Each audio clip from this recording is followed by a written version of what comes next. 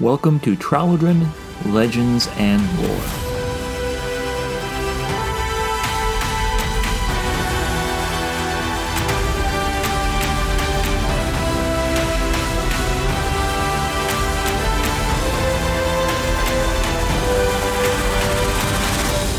Episode 41, The Dranoric Age.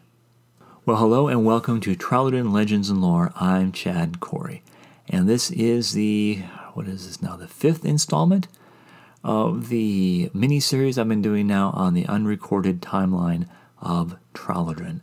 And we'll be continuing that in just a moment here. I just wanted to share a couple of quick things. First, if you're liking what you're hearing, do feel free to share a commentary, or share some questions at lore, that's L-O-R-E, at Chad Corey, that's ChadCorrie.com, and I'll be happy to answer questions or check the feedback.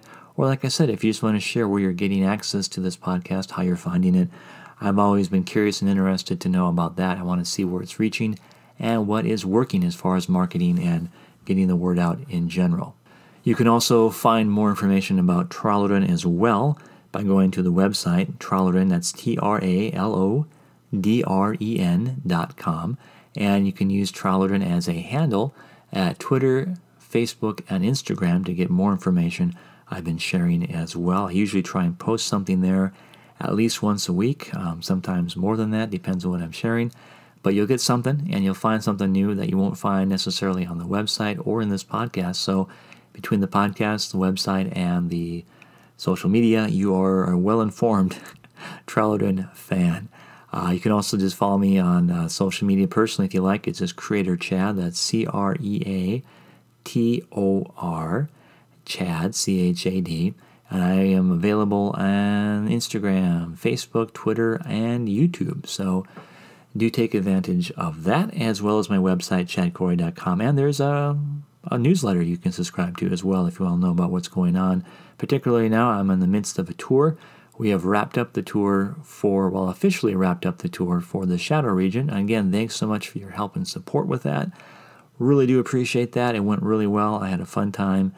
And I think it was good. I think we did some good stuff with it. It was fun to get out there again and just sign books, and it was fun doing it for a standalone book because, in the series book, you're usually thinking, I got to do more in the series. Now it's like, it's done, and I can look on it and do some other things and move on to the next thing in the future. Not that I didn't want to do anything with the book. It's just kind of a different feeling, a different mindset you go into it usually.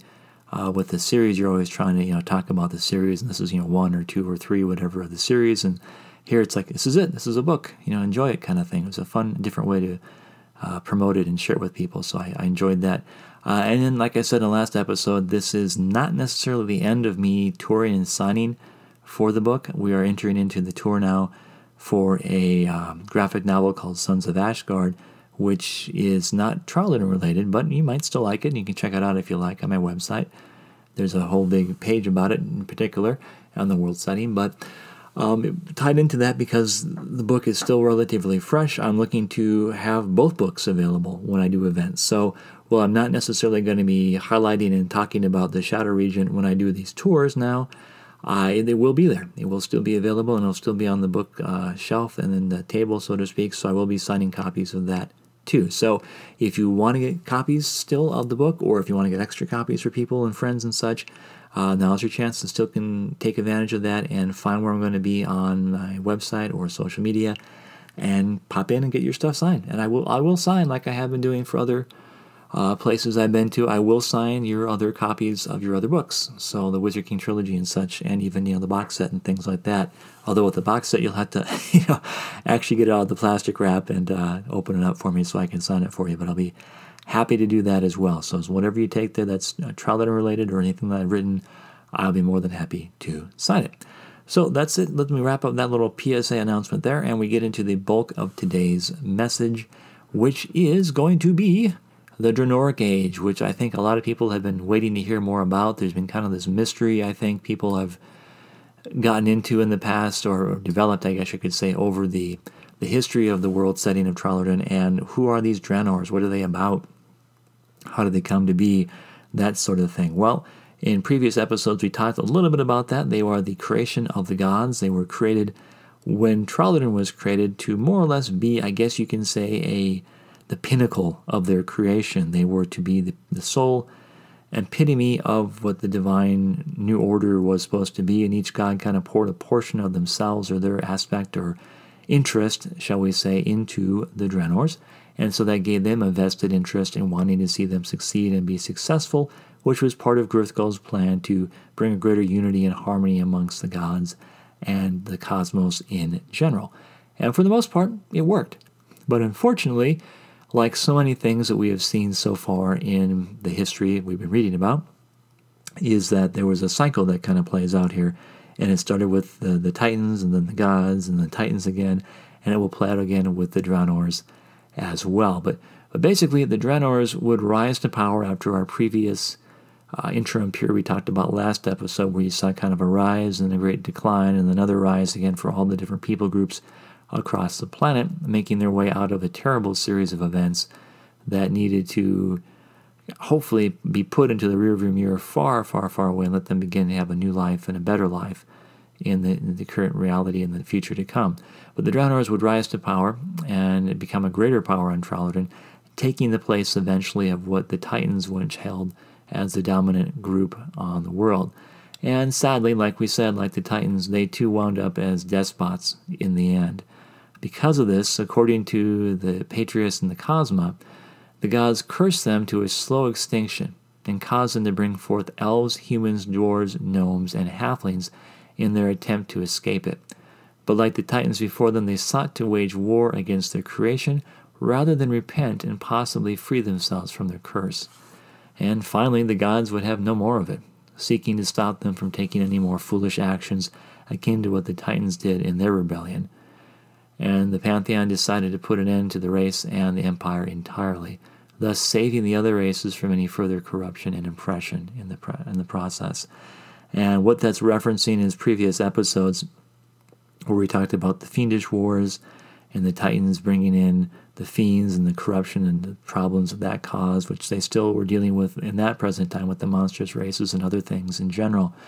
But in short, the Draenors followed a similar trajectory. Like I said, unfortunately, it must have been ingrained in them, where they just learned too well the lessons from their predecessors and just copied it too effectively. But in the beginning, like we said, they were more or less a decent people wanting to make the best out of life. They were very religious and pious, and honored the gods and thanked them for their creation and thanked them for allowing them to escape the horrors that came about. And don't forget that we talked about previously that there was a group of Draenors that, through their prayers and petitions to the gods, helped bring about what became known as the Wars of Liberation. So they had a hand in wanting to free themselves from this darkness and wickedness, and they were a pretty pious and righteous people early on. Unfortunately, as they got more power, as they took more control over things and gained more control and precedent, I guess you can say, or prominence, they began to become more self-focused, more empirical-minded. I guess they learned the lesson too well of their predecessors and took it to heart, whether they intended to or not.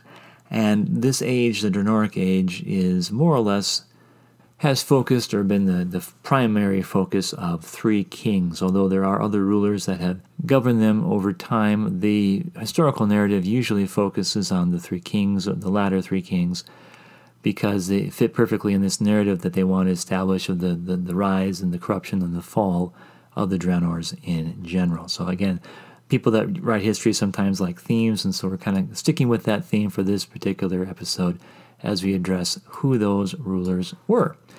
And the first one was named Antur. Now, Antur was I guess for all purposes, a pretty decent ruler, a righteous ruler. He was very pious. He was very into what his people believed to be the right way in doing things. And to be getting back a step or two here, basically there was no universal worship of just a single god at this point in time. All the people at this point in time, at least with the Draenors, were more of a pantheistic faith. They believed all the gods should be worshipped equally. There might have been some that favored, a slightly different preference to a certain god or group of gods, shall we say.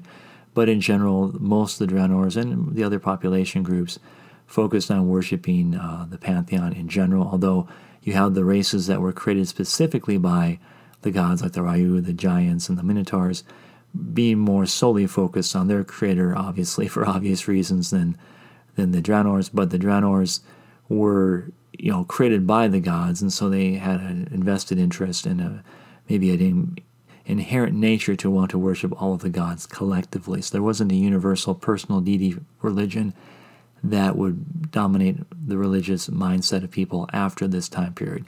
So I just want to back up on that. So basically, Antor was a various decent king, decent guy. He reigned for a long period of time and established the foundations of what would become the Dranoric Empire, although at the time they didn't realize that. He just basically solidified all the gains, kept them in the greater civic mindset that was developing, and it really built up their architecture and technology and put them on the map, so to speak, as the preeminent and dominant power of that time period. And under him as well, the Magi, the Dranoric Magi, which we talked about last episode, who were the precursors of what we know as mages and wizards today, were there to grow and bask in the wonderful stability and increase and wonderfulness that he unleashed upon the people with his reign.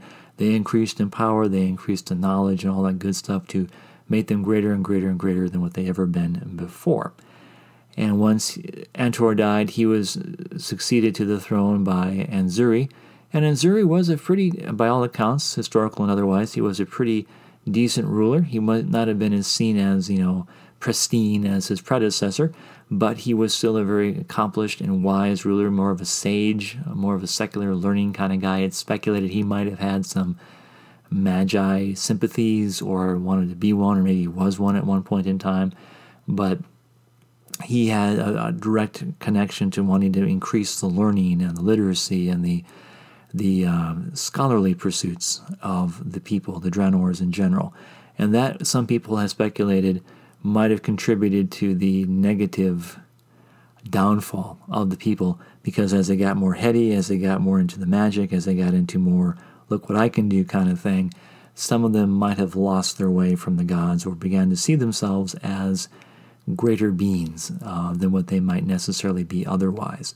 But that didn't take really effect until the latter portion of his rule, which saw a really big increase with the Magi. They became probably very powerful to the point where they've never been this way before, approaching well beyond the levels of what the Titans even could imagine on themselves initially. So they became quite powerful and influential in general, the Magi. And this would all culminate with the final king, Marat. And Marat was, I guess you can say, he had despotic tendencies to begin with. He actually had very strong authoritative tendencies, because the kingship in the beginning under Antor was more, a first among equals kind of thing. He wasn't really a ruler so much as, just a guider of the hand of the people, the will of the people, and just someone there to kind of focus and channel their will into being, if for lack of a better term. With Anzuri, we see he took on he became more not just a figurehead, but he embodied the nation. He became part of the nation. He became ruler of the nation. So there's kind of a transition between the two rulers. And then when you ultimately come to Marat, it was well ingrained in the people that there was a king, and more authoritative power had been taken by the rulership, by the administration, and the people, of course, were more and more familiar with and used to it and willing to part with it.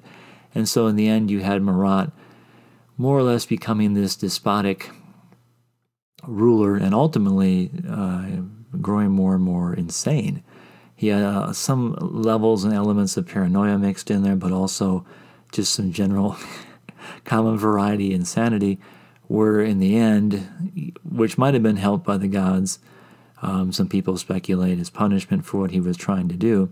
But in the end, for example, he was thinking his shadow was his wife, among other things, and he was not necessarily 100% there, shall we say, which made him, in some ways, more easy to manipulate with fears and concerns of the paranoia and stuff that the Magi did to the end. But he ultimately had a desire to free the people, in his mind, of the gods. He followed the same progression of dark wisdom and illogical concepts that the Titans put forth that, hey, we can beat our masters, even though from creation, it talks about in the Theogony that nothing can be greater than that which created it. So they already had this limitation put upon them by their creation. They couldn't overcome their creator, but that wasn't going to stop them. They were going to try and do it anyway.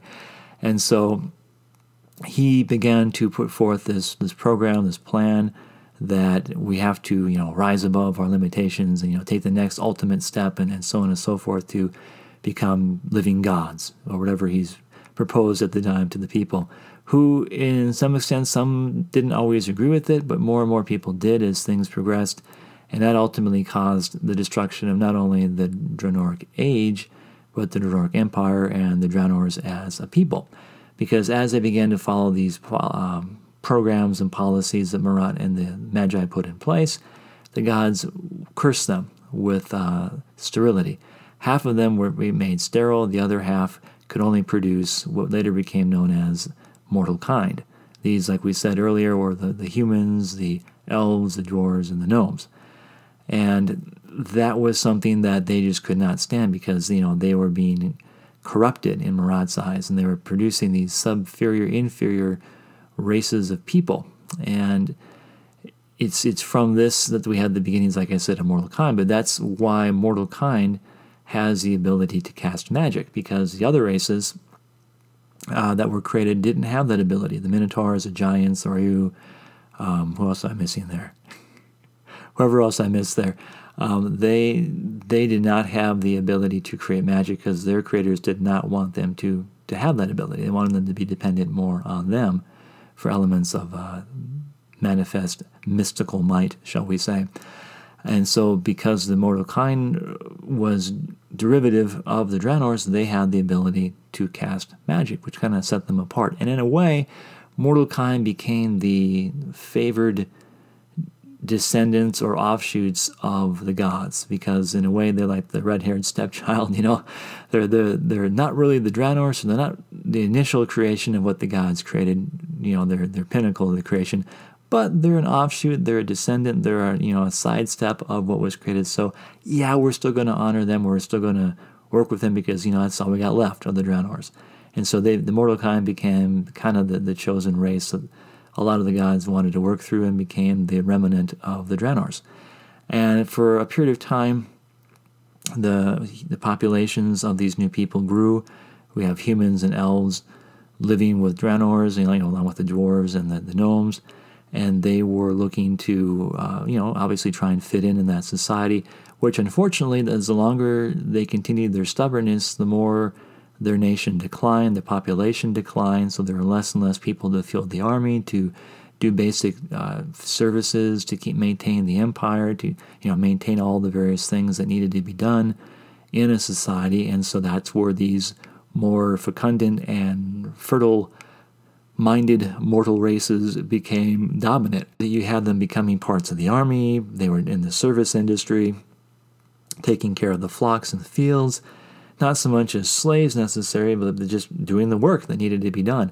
And in the process, they learned to be part of or to carry aspects of the Dranoric heritage and lineage, and that would be the seedbed from which we would get the modern cultures, because there is a uniformity in mortal kind that has kept them to this day when it comes to their morality, their outlook, their worldview, how they see things. Even some of their language has a root in the Draenor language, which also has its roots in some Titanic stuff. So they have this shared lineage that goes back in time all the way to the Titans, the mortal kind does, because of their unique creation. But unfortunately, because the Draenors were not liking what they saw, which ultimately Marat, again, with some of that insanity and paranoia, playing into it, he was thinking that eventually they would be replaced by these mortal races, these mortal kind.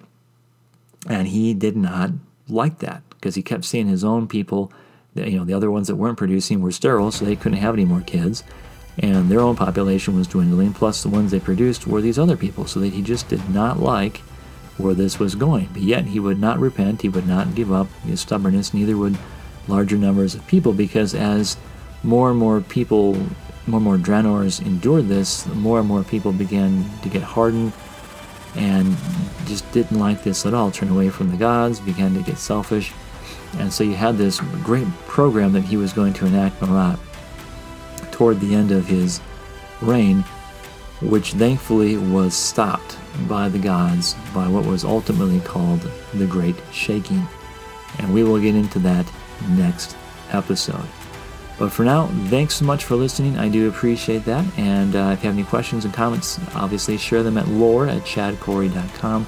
Otherwise, we'll see you next episode. This podcast is copyright Chad Corey. All rights reserved.